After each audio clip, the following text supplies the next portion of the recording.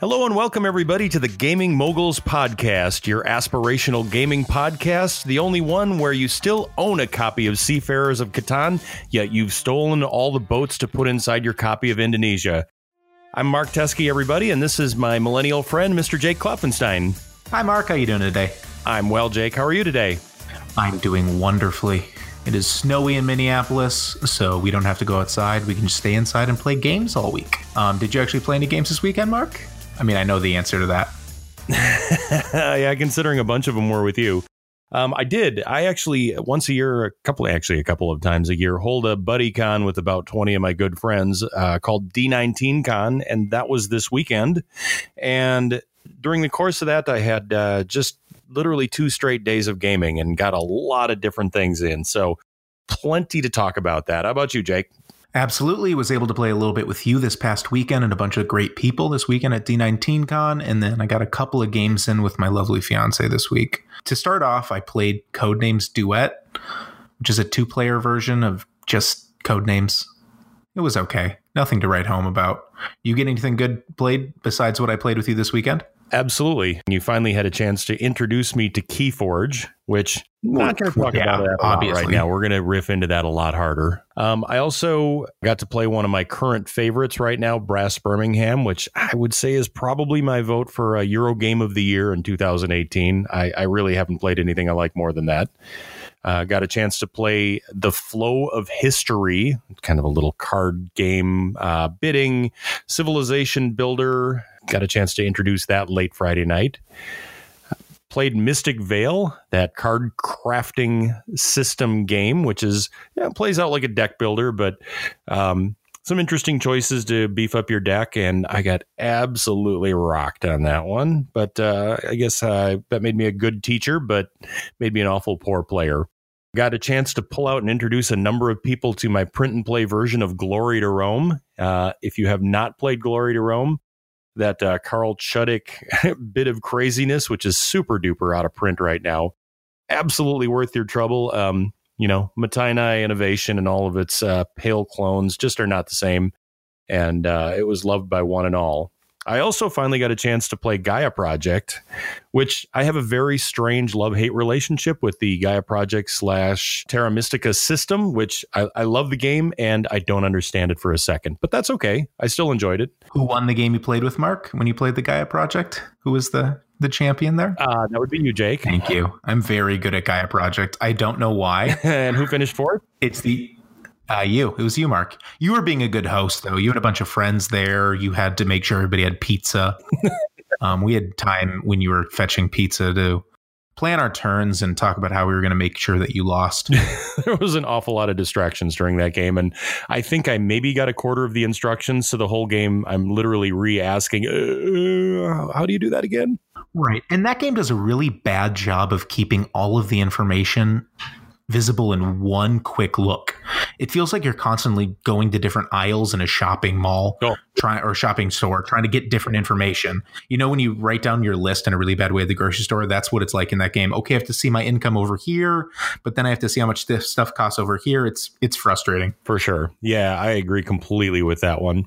Another game, finally got a chance to get one off my shelf of shame virtually. I haven't played my own copy yet, but we got to play In a Grove, the smallest of the Oink Small Box games. We finally pulled that one out, and clever little game. I don't know why we waited so long to play that one. Yeah, it was fun. I really enjoyed it.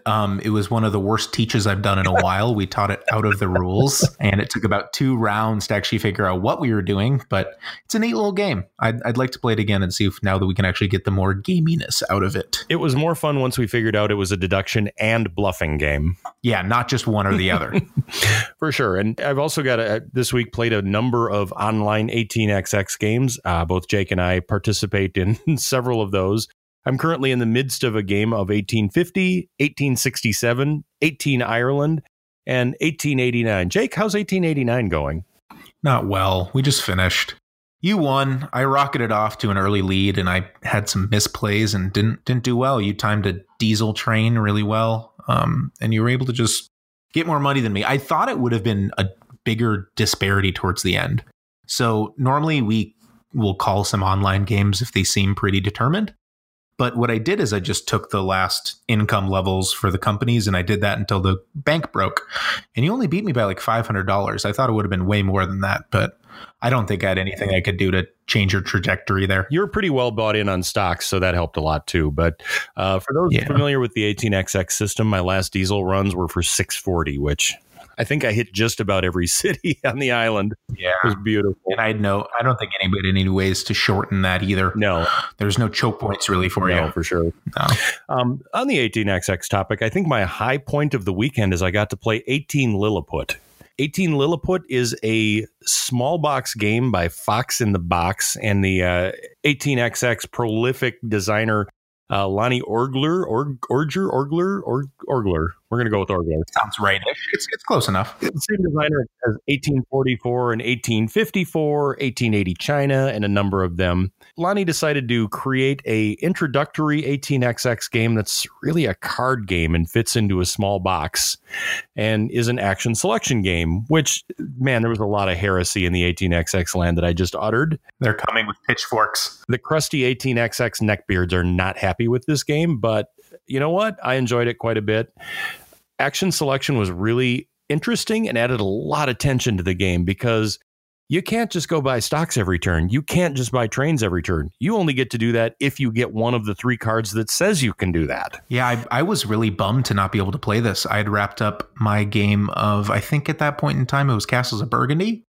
And I walked over and just watched you guys finish it up. And man, it looked just like an 18XX game on the table with square cards versus the hex tiles. But it looked really fun, and you played with some newer players that haven't experienced the 18XX system or any real stock shenanigansy games, and they seem to like it completely. Right? And you know, there was a couple people at that table that are not 18XX players by any stretch of the imagination. They're, you know, Ameritrash gurus, and at least they gave off the ambiance of having a very good time. Right. Well, you were the host. I don't think they would have told you if they didn't. I perceived they actually did really have a good time. There was chuckles, and they were fully engaged the whole game. So no, and it was beautiful. The copy was gorgeous. I think you played with the wrong side, but that's just me.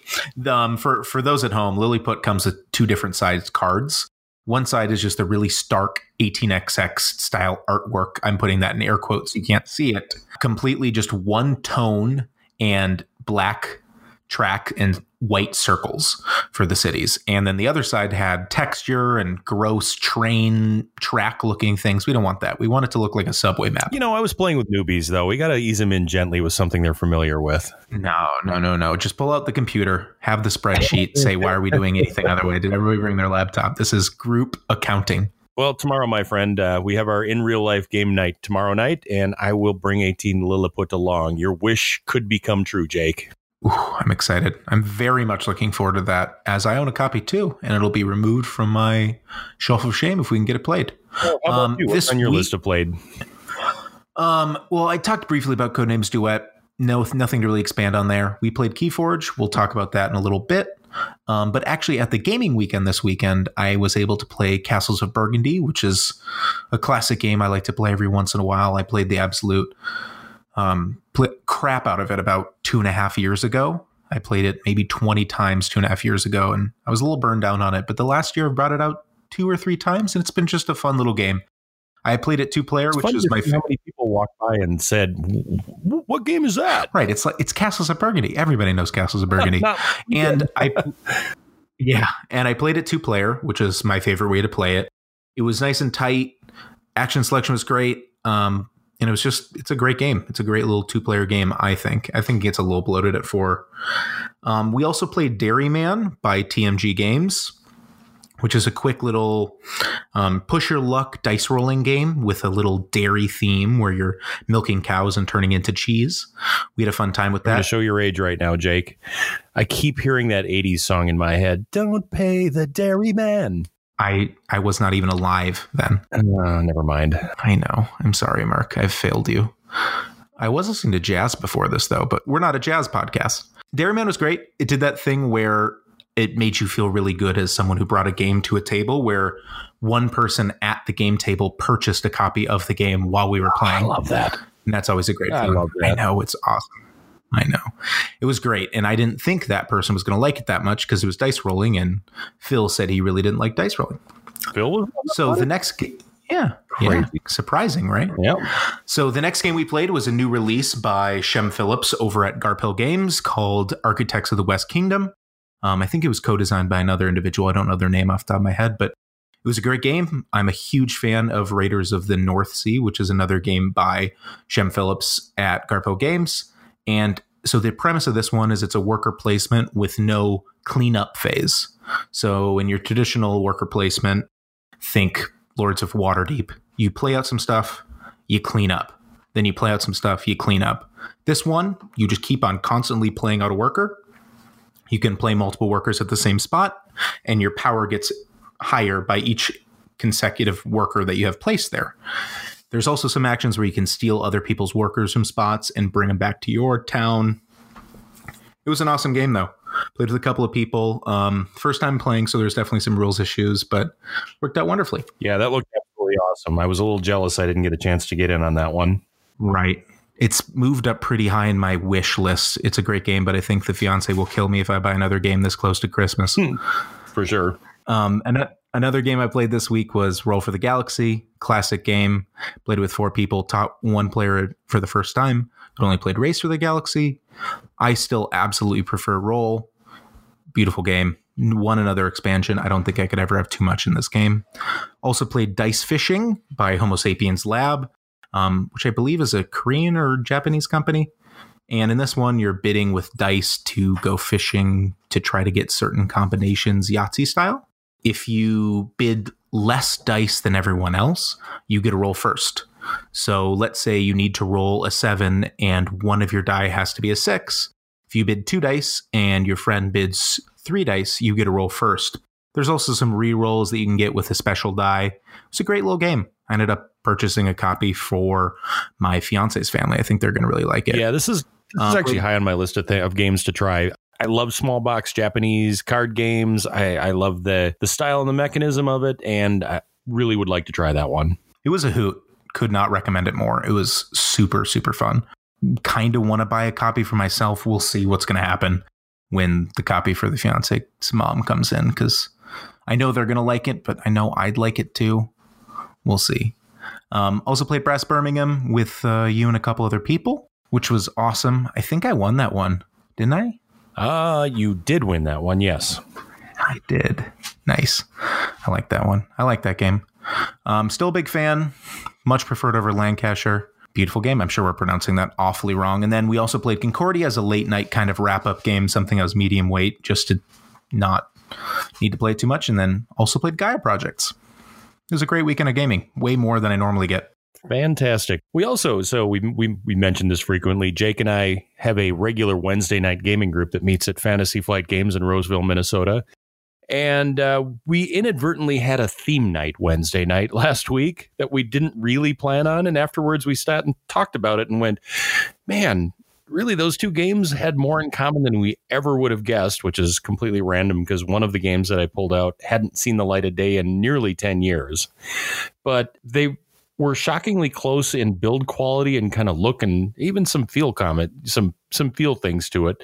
We decided we actually wanted to dive in a little bit deeper on those 2 things. So the 2 games in question are, first off, Medina, the Rio Grande Classic by Stephen Dora, most known for the game For Sale, which came out in its first edition back in 2001. That's actually the version I have, and I bought it shortly thereafter. It was actually really high on Board Game Geek at that time. I don't remember where it was, but it was like a top 20 game, I think, and it shows. It was great back in the day. Sure. And it sort of hit the shelf. Newer games happened and I just kind of forgot about it. And it hit the light of day again in 2014 when they reissued it with a second edition and they freshened up some rules and added to it.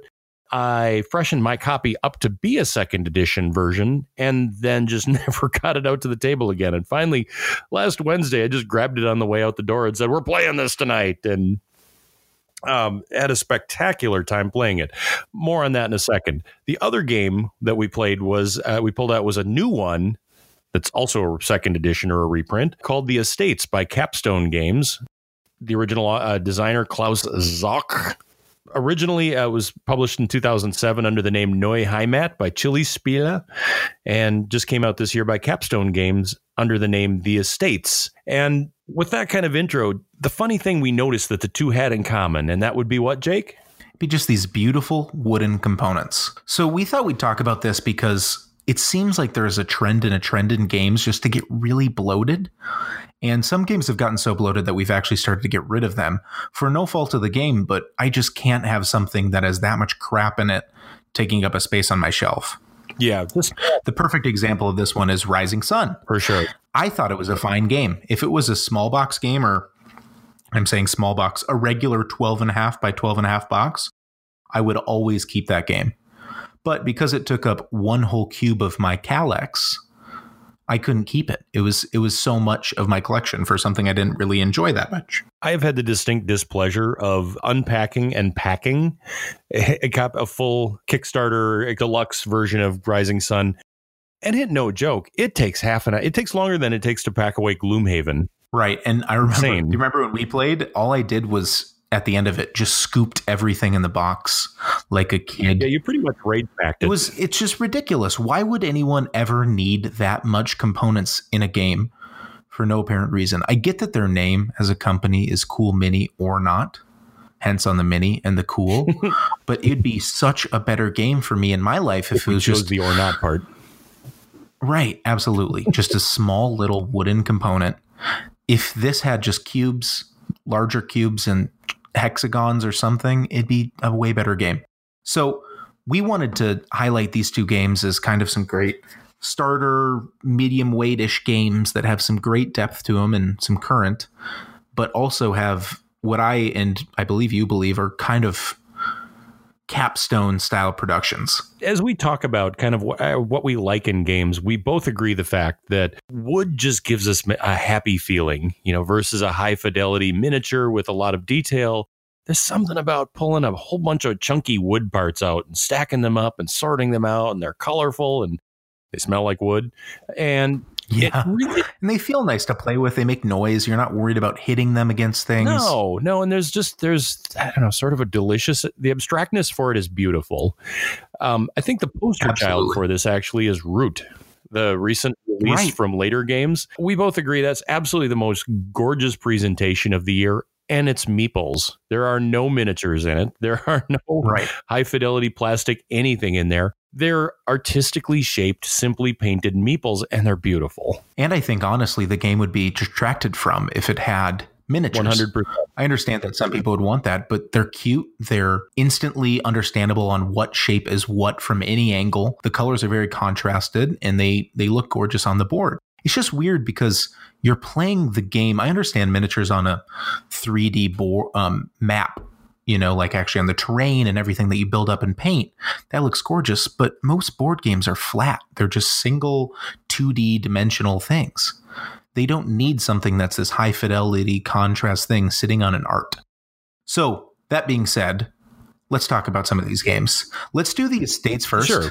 Yeah, and I was going to just add one comment to the miniatures versus wood bits. Go ahead. I think I've got it figured out that if miniatures are bad, if they make it tougher to figure out what piece you're dealing with.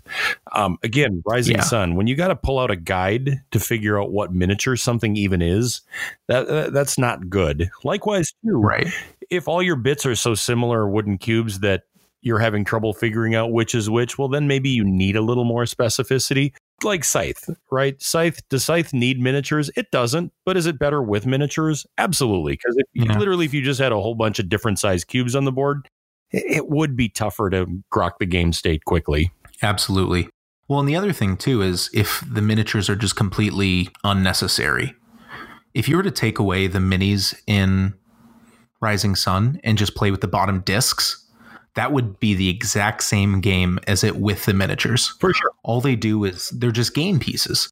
They don't convey any specific factionality or anything along those lines. They're just different molds that are, I think, in different slight colors of plastics with a bottom ring that is your player color. For sure. There's no real information being taken from that besides a different sculpt. But I get it. Some people, it's a huge hobby for them to paint it. You like to paint miniatures. I do. Yeah. So I'm not anti-miniature by any stretch of the imagination, but I don't like doubling the cost of a game for miniatures I don't need and doubling the size of the box for miniatures I don't need. So these things are really big. I have a small apartment. Yeah. I can't fit them all in here. But serves a purpose, right? We're going to kind of wax rhapsodic about our love of wooden bits at the moment. And I'll start out and reflect a little bit on Medina, and then I'll let you grab the ball and talk a little bit about the estates. So the Medina is really a game about building, the desert oasis of Medina. I'm sure that's not straight out of the book.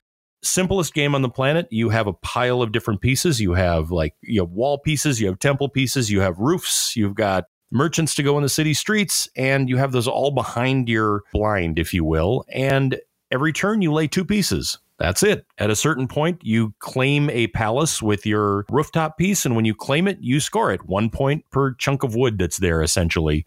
If you have it next to a wall, you gain additional points per wall. If a guy's walking in front of it, you get additional points for the guy.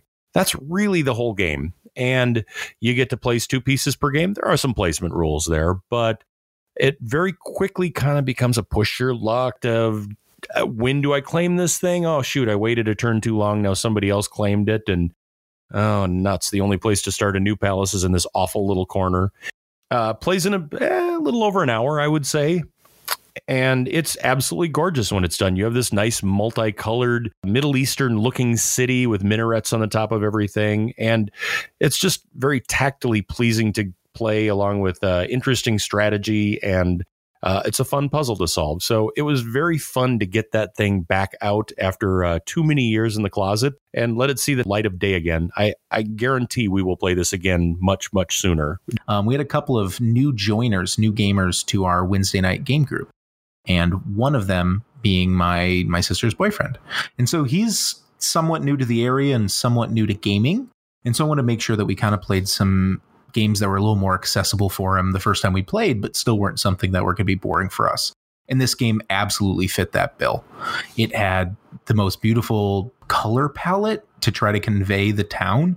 I'm serious. Google this game. You would not imagine how nice it looks once everything's built up. There was 4 different colors of the temples, each one of them slightly subtle. I hope they're accessible for colorblind people. I had no issues with it.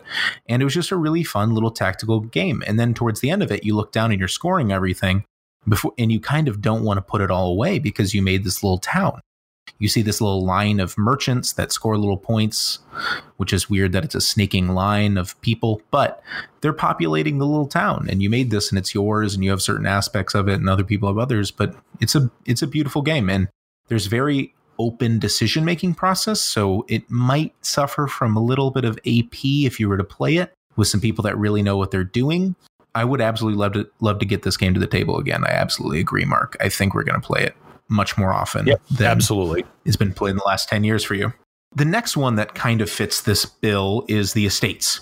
As Mark said, it was originally known as Neue Heimat in Germany, and it's one of those games that's always been kind of spoken of. Capstone Games did a new edition of it, and Mark and I both pre-ordered it on the same day. We did not kickstart it, but we did write down to pre-order it at FFG at our Fantasy Flight game store. And it's very similar. It's got these gorgeous little wooden square things that are the different levels. Each one of them has a number on them. It comes with 2 monogram bags that actually say they're screen printed with the Estates logo on it. Each one of these different colored levels represents a block on a building that would get taller and taller with time. There's also these gorgeous chunky little wooden roofs that you put on top of your skyscrapers you're building. These building plot extenders and shorteners that look like little medians and car lanes. And then finally, there's a hat that actually represents the mayor and where he's going to double point. But the gist of this game is it's a fixed economy auction game. So at the start of the game, you're going to deal out the money evenly to every person. That's the entire money that's going to be there in the whole game. And what you're going to do is you're going to bid on these floors that are arranged in a certain way where you can only get certain pieces. And you're going to place these on the board with some rules. And the gist of it is whoever's on the very top is going to score points. So if you are the color blue because you were the first person to play the blue floors, you will score the blue towers that have the blue piece on top. So you get that score plus the roof score plus all of the base levels, below level scores added to yours. If the road is finished, there's 3 roads in the game, you get positive points. If it's one of the roads that is incomplete at the end of the game, you get negative points. It's just a gorgeous game. What'd you think of it, Mark? Yeah, right off the bat, as soon as I opened this box, I fell in love with the production of it. It's so beautiful. Vivid colors, beautiful blocks, nice printing. It looks amazing. It was the most beautiful rulebook I've ever seen. Yeah, the rulebook. It was actually fun to teach out of. Very concise, yet thematic. Yep. The production of this thing is 10 out of 10. Loved it. Anybody that pulls it out, walks up and looks at it and asks questions about what you're playing and wants to join in. I also have a special fondness for meaningful games that don't take 5 hours. I love long games, but I can't always play long games. And I hate that if there's a 30-minute spot, somehow automatically it becomes let's play a super light filler. Having an option where you can play something that is stressful and meaningful and emotional and it plays in 45 minutes is a huge win in our gaming group. No, absolutely. It's such an easily accessible game, and I don't think you can. There's a little bit of issues on the first couple of turns. You might really want to make sure that someone wins a company that's okay and places the bit for their first couple of turns so they're not stuck without a company or being in the wrong company, which is a little bit regrettable because if you were to misbid a couple of times on 3 or 4 bids, you might get stuck without a company. The other thing that's interesting is with the way that the bidding works, which is really interesting, you always are trying to properly evaluate something for certain individuals. So you might just bid something up because you don't want someone who really wants it to get away with it with a steal. And then sometimes you might bid it up because you know the person who's actually auctioning it is going to win it or is going to want it and will pay you for it. So the most interesting thing about this game is the auction mechanism. What you do is everyone from the person starting with the auctioneer, they're going to choose a bit, any bit on the board that you're going to auction. Then the person to the left going all the way around the table gets one opportunity to bid on the piece. Then whoever's the highest bidder, the auctioneer has 2 options for that. They can either pay the highest bidder the price for the piece that has been determined, or they can have the highest bidder pay them for the piece.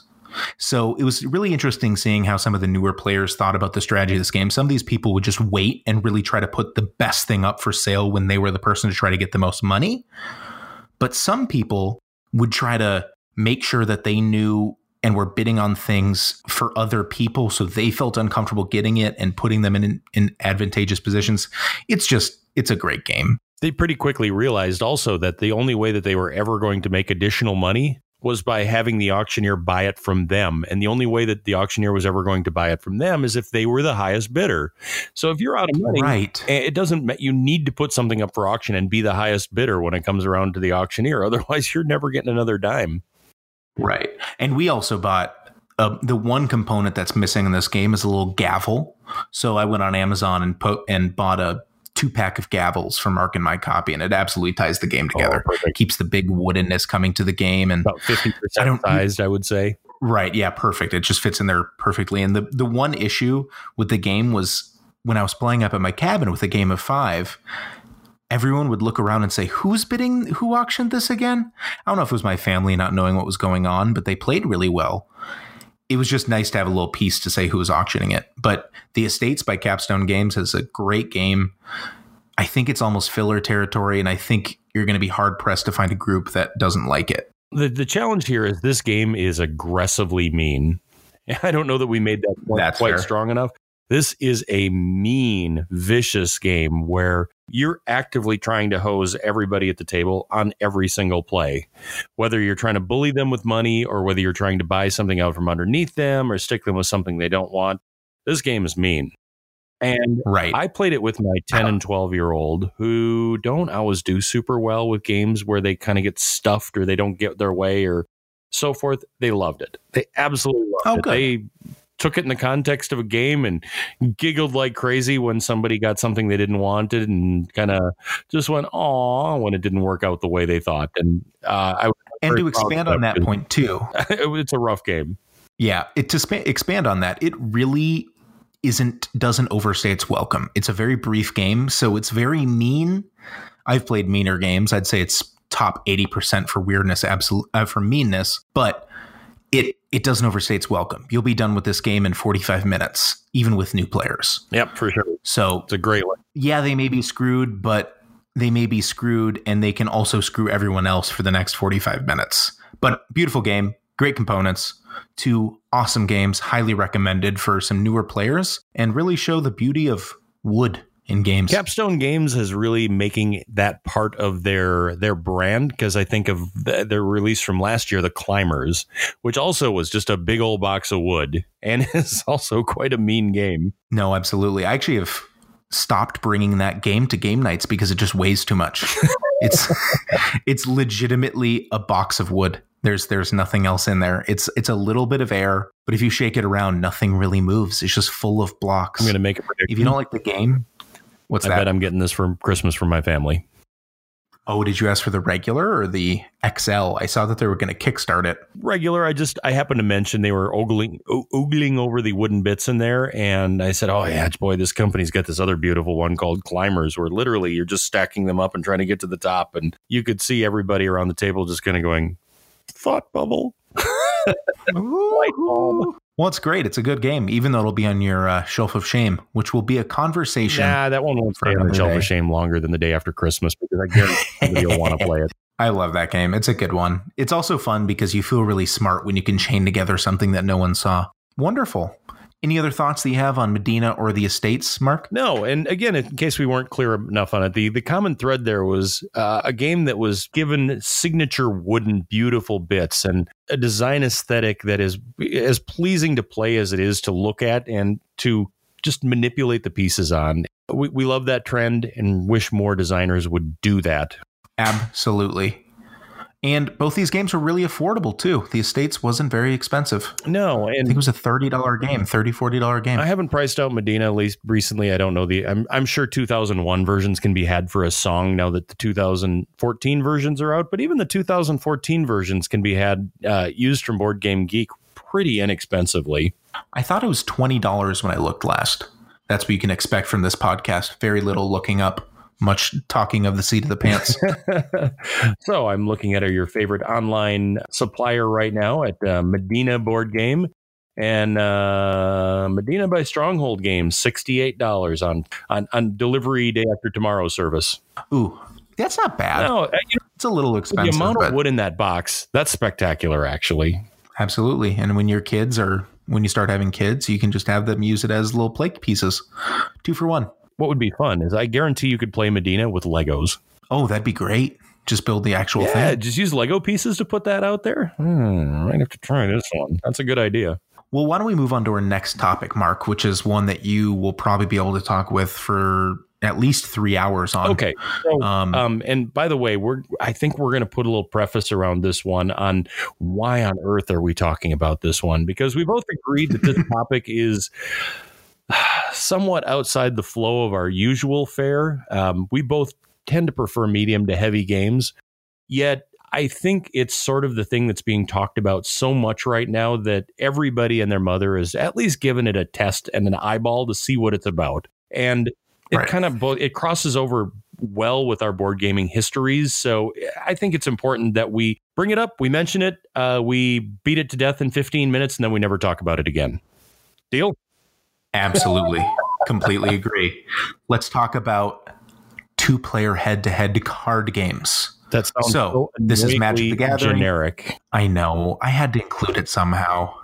Because they're not all CCGs, and we'll get some sticklers saying, oh, well, what about LCGs?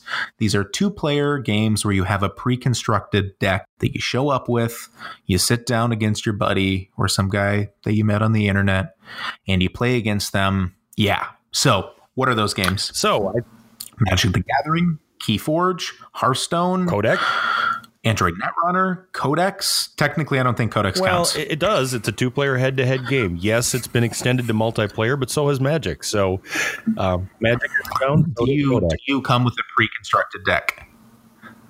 Yeah, you do. It's a I didn't know that. Well, it's a I guess it's closer to a deck builder, but it touches a lot of the same things. It's a head-to-head combat deck game where you have a basic deck that you start adding cards to as the game goes on. So maybe a little farther out, but yeah, it's close. We'll count it that. Fantasy Flight Games has been doing for a long while their LCG line of games, which stands for Living Card Games, where instead of buying booster packs where there's a random assortment of cards with some set of rarities guaranteed, you know exactly what's going to get in the box that you buy.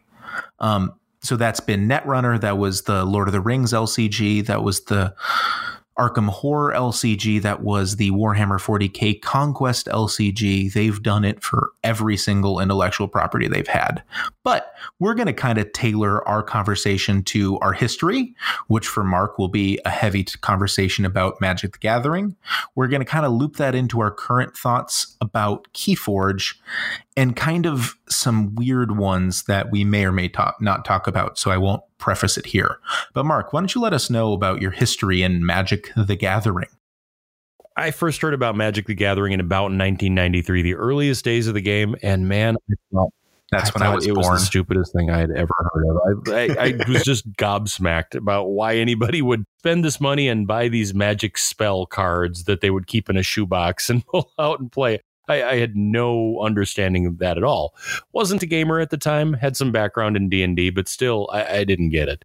Until I got snowed in at my friend's house in Fargo for the weekend, who was a Magic player, and smash cut to 72 straight hours of playing Magic. And was absolutely hooked. And for about the next 10 years, that literally was all I played. I've played thousands of games of Magic in the meantime. Never played at a tournament level, never invested in all the expensive cards. I always played kitchen table, casual, multiplayer. So what years were you into Magic the Gathering from? Oh, this would be from 94 up through really probably about 2006, 7, 8, somewhere in there is probably when I finally hung it up. Okay.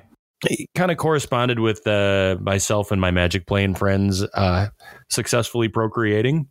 And we just didn't get together as often once we had kids. And about the same time, we found board games, and Magic fell off pretty quickly after that. So really don't play much Magic anymore, but a lot of my opinions on games like this are colored by my experiences with Magic and things I love about Magic and why I love playing Magic. And it would be hard for me to judge any of these games without that filter.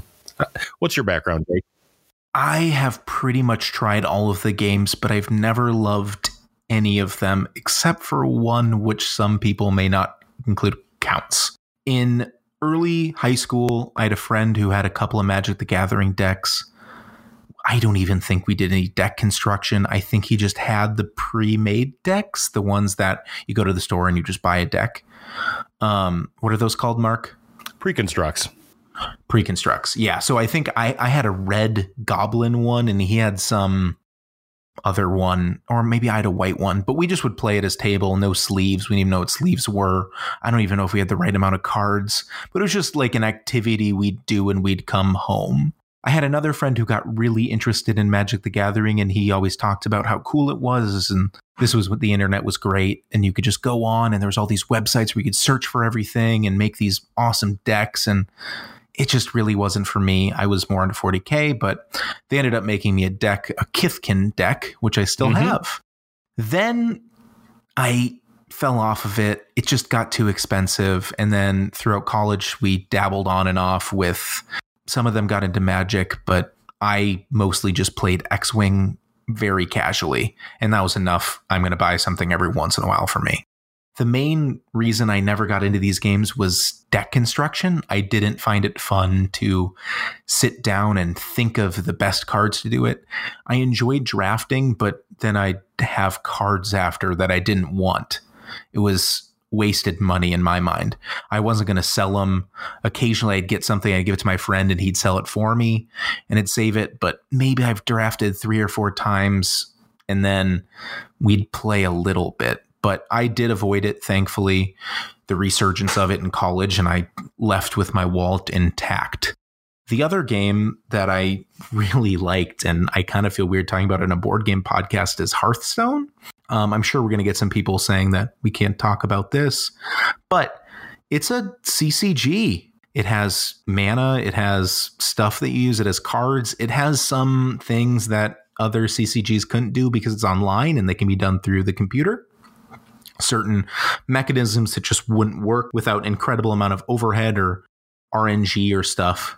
That makes it really fun. So I was really interested in that about when was it? A year and a half ago at my old job. I used to be on conference calls a lot, and I'd just play around with my little Hearthstone deck while I was on conference calls. And it was great. And then more recently, I got a little bit interested into Android Netrunner, but regrettably now Fantasy Flight lost the intellectual property for that and is no longer going to be publishing it. So I have all of the deluxe expansions sitting in the main box, and it's kind of a self-contained CCG for me, which is fun. So I played that a little bit with my cousin Tyler. We ended up doing the Terminal Directive, I think is the name of it. It's the legacy expansion where it's a legacy game for Android Netrunner where you're going to both build certain decks and modify them to try to figure out this case. And it was really fun. But recently, I'm sure you guys have heard of it, there's this new game called Keyforge that's out. And it's taken the internet by storm. There was an entire day where I kept on seeing people's posting pictures of their deck names. Mark, why don't you tell them a little bit about what Keyforge is? Back it up a notch. My first exposure to this was actually at Gen Con of this year. I considered going to see the Fantasy Flight keynote speech on the day before Gen Con started. Our Uncle Kirk had a spare ticket, and I was going to join him with that until you, Jake, said, "Hey, Mark, we're going to play 18 Chesapeake. Would you like to join us?" And I went, "Oh, I'm far more interested in 18 Chesapeake than I am in whatever Fantasy Flight's going to do." So I noped out of there. Well, as it turns out, it was maybe the biggest splash of the entire con. They introduced this thing called Keyforge, which I would call a collectible deck game where every deck is unique. Yeah. Every deck is meant to go together. There's no card trading. There's no secondary market on cards. You buy a deck, you open the deck, you play the deck. And it's the deck. The interesting part about that to me was the designer, one Richard Garfield, who is notorious for being the designer of Magic. So No. He's notorious for being the designer of King of Tokyo. That's what he's known for. Rally. Don't forget Robo Rally. Robo Rally. Got it. I apologize. But that got my attention right off the bat because the guy that designed Magic is behind this thing. So that immediately made it more interesting for me rather than just, some other LCG that came out to join the cast of thousands of those. In the meantime, absolutely. So everybody that went to that keynote speech actually got product. They got 2 decks, and Uncle Kirk and our friend Troy also came back with decks from that and ripped right into it immediately. And I don't know why they didn't sell those for the $250 that they were going for on eBay immediately after that. That would have been my reaction personally, but they were interested and wanted to play. I can't fault them for that. Since then, there's been a lot of talk about it and a lot of talk on, is this a Magic killer? Is this a Hearthstone killer? Is this a blank anything killer? And a lot of speculation's been out there. And now that it's out in the world and people have played it, and more specifically now that I have played it, I have an opinion on this topic and some thoughts on what I think about this thing called Keyforge. Go for it. Let's cut the drama. I don't think it's going to be a Magic killer. I don't think it's going to be an anything killer. Nope. I think it'll be a hit. I think they've already made a whole ton of money on it. Multiply 250,000 registered decks times $10, and that's not a bad day for anybody. Absolutely. I'd be quite happy with that. So, regardless of what happens from here on out, it was a success, and congratulations to FFG for that one. So why don't we quickly explain the game just a little more detail with a little more granularity, just to give a little bit of definition to these terms that we use. To start off, Keyforge is designed by Richard Garfield. It's produced by Fantasy Flight. And as Mark said, the big key thing of this, pardon my pun, is every deck is unique. You don't trade cards, you don't build a deck, you just buy a deck, there it is. Every deck consists of 3 houses of an available 7. They have an algorithm that puts together what cards you're going to get there.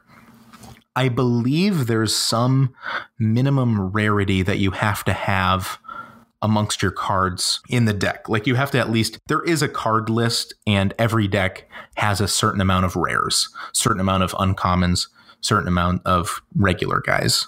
Yep, that's my understanding too. And there's also right. So there's several different houses or families or factions, however they call them, houses that all work together, and every deck has 3 of them in there. And every turn you decide which one of them is going to be active and using their power that time around, and the rest of them are just sitting back, taking up space while the other ones are doing their thing. So what really makes this game is the fact that you don't have to construct anything, in my mind. I know that that's probably its double-edged sword for it, but what you can do is just show up with a deck or bring $10 and buy a deck at the store, and you're into the game in an at least, say, somewhat statistically viable way. Probably depends on who you're playing with and how good their decks are and how many cases they've opened to try to see what decks they're going to pull. But you should get in the game earlier. And so that kind of goes into the big issue with the game, which is there's no deck construction. How do you feel about that, Mark? Jake, you ever go-karting? I have been many times. Okay. So go-karting, you plop down $10 and they you run out there and you kind of look around the track and you go, oh, geez, number 3 looks faster than the rest of them. And boy, I don't want go-kart number 10. That thing looks really slow.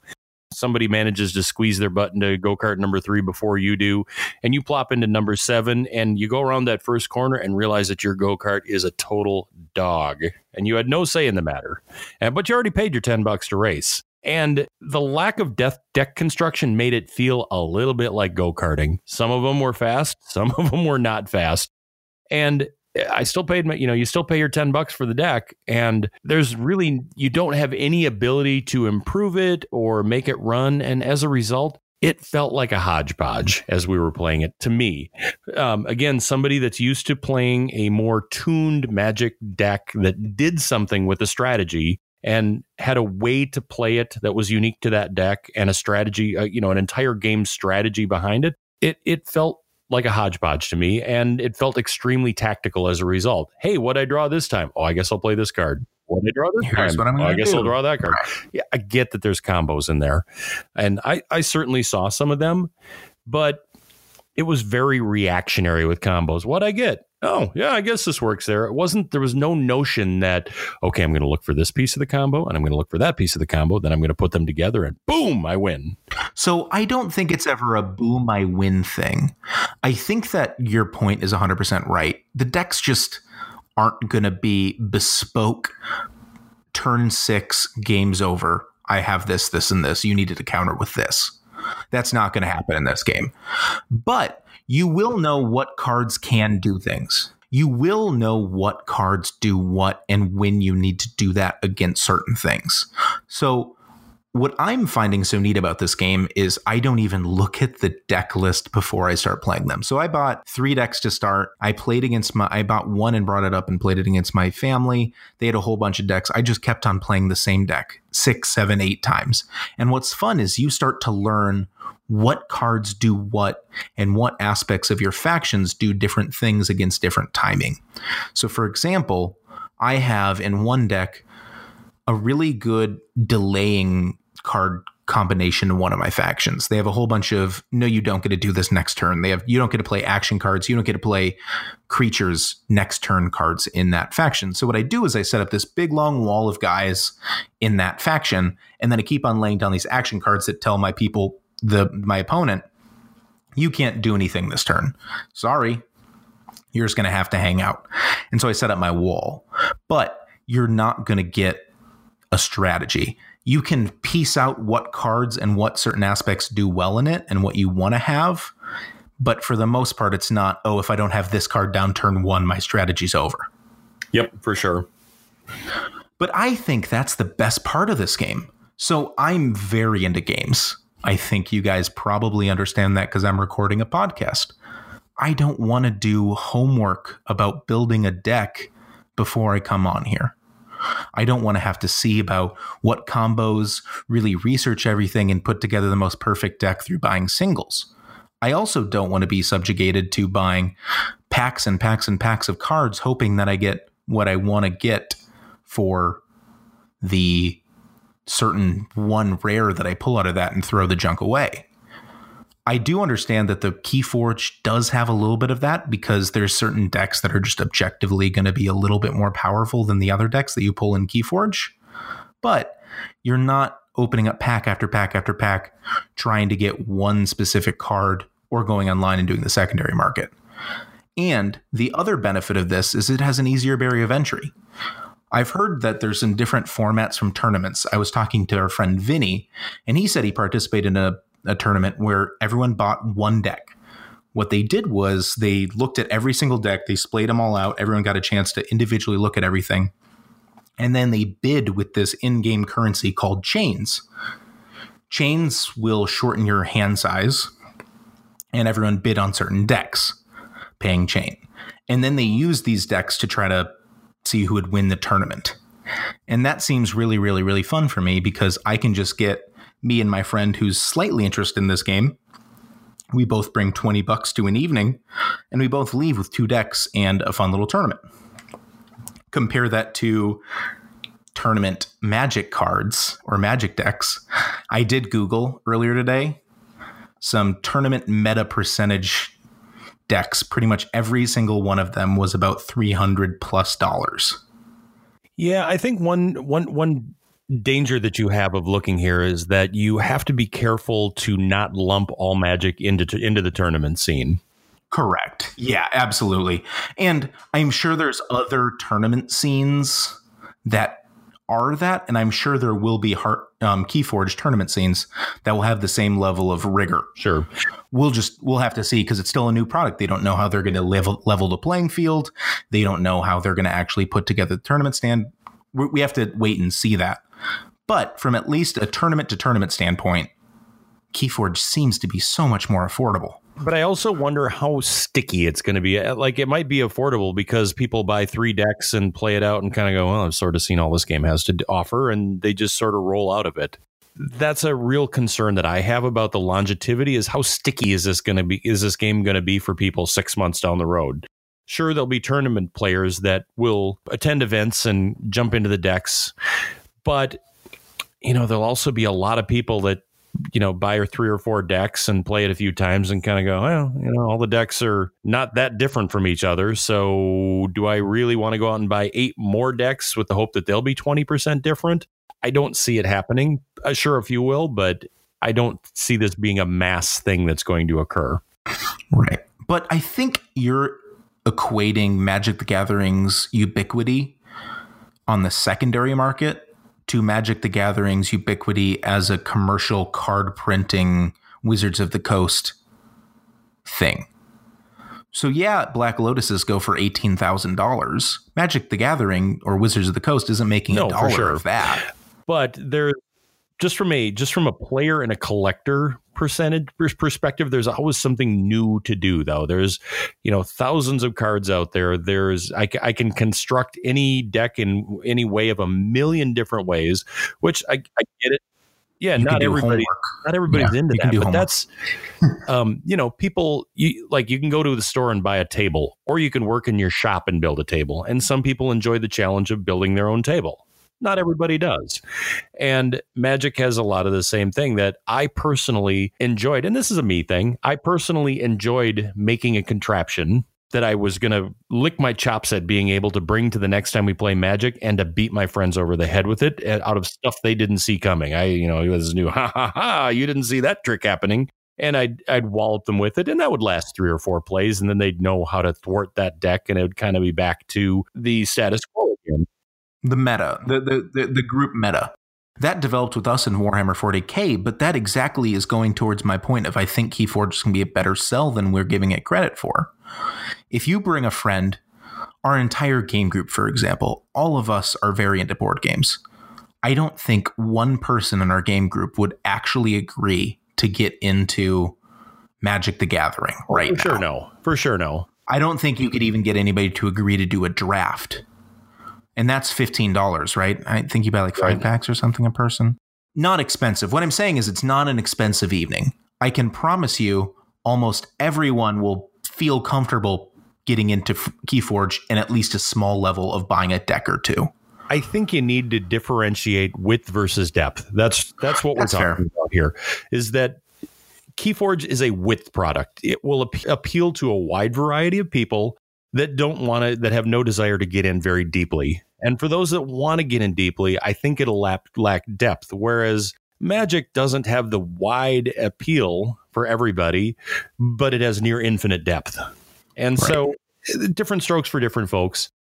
They say that though, but I looked online and 15% of the again, this is tournament Magic, but 15% of the tournament Magic decks were one deck. And we're not talking a little different. The same deck. Yeah, that's at this moment in time. In 3 months, the scene rotates with a new set coming out. And but it's still going to be 15% of the deck will be the same. 15% of the people will switch to some other new deck. Well, okay. Again, I would bet less than 5% of Magic players play tournament Magic. So tournament Magic is an expensive. It's the best statistics I can get for it. You really can't judge Magic on the tournament scene. That is a prominent bubble, but there's a awful lot more people that play it casually. That's fair. And I think that if that's who are going to play it, I think that's who Keyforge is after. They're after the people that are casual. They want to be into a CCG, but they don't want to keep up with card buying. However, my counterpoint to you saying the really deep people want to get into it, I would suspect that people will know what cards go together, and there'll either be a FFG way to list it or a third-party thing where people will be able to select filters and guarantee these, and these cards will be in this deck. And they'll buy from some person who's selling it aftermarket for a higher cost. Sure. That's my guess, is they'll say, okay, I know I want this, and this card from these, and I want it to be these 3 factions. I know I want it to be this, and this. And then 8 something decks will pop up. The person will click through, see which one they want to do, and buy that. But another cool thing is, even if we are talking about the top level tournament play, they're still all going to be different decks. No 2 decks are the exact same, which will make, at least at the higher levels and the people that do get really into it, some sort of variance. Maybe they'll be playing the same archetypes, but not the same exact cards down the line. Sure. So to wrap up this conversation on my end of the world here, ultimately, I would give it a 6. It was a fine game. I would play it again. You do have to play it again. I think you'd like it a little more. And I also want you to buy your own deck. That's not going to happen. Can I buy you a deck? You can buy me a deck and I'll play it a couple of times. And I'll move on to other games because I never play anything more than twice. But but it was a 6. It was fine. And this is a me thing, but I never liked playing pre-constructs in the Magic world. Why? Because it felt like I was driving somebody else's car or, accompanying somebody else's wife on a date. It wasn't mine. It wasn't yours. Yeah. It wasn't mine. There was no pride of ownership to that. I literally was just piloting somebody else's deck. So if I'd be at a friend's house and they'd want to play Magic and I didn't have my cards with them and I'd play one of their decks, it was fine, but it was nowhere near as satisfying as winning with one of my decks that I created. And Keyforge was missing that for me. I wasn't playing something I created, and therefore the win was more superficial. Got it. And then to wrap up my thoughts on it, I don't know yet. It's so new. For pretty much every reason that you prefer Magic is every single reason that I don't want to get into Magic. A lot of my job is gathering weird information from weird places and putting that together and presenting it to somebody. I sell food ingredients. I have to pull up all this technical information and give it to somebody, and it's all separated out. And for some weird reason, browsing on the computer about what cards are going to work together for me and make the right recipe is just so tedious. I just want to play the game. Even when I was into Hearthstone, I would never, ever construct my own deck. I had 1 or 2 that might be variations on something, but I'd usually just say, top decks, this one's cheap, plug it in. I want to play a game. I don't want to research a game. I don't have a defined group that we're going to play this game with. I don't think there's going to be a meta. I don't think I'll miss that. I'll see.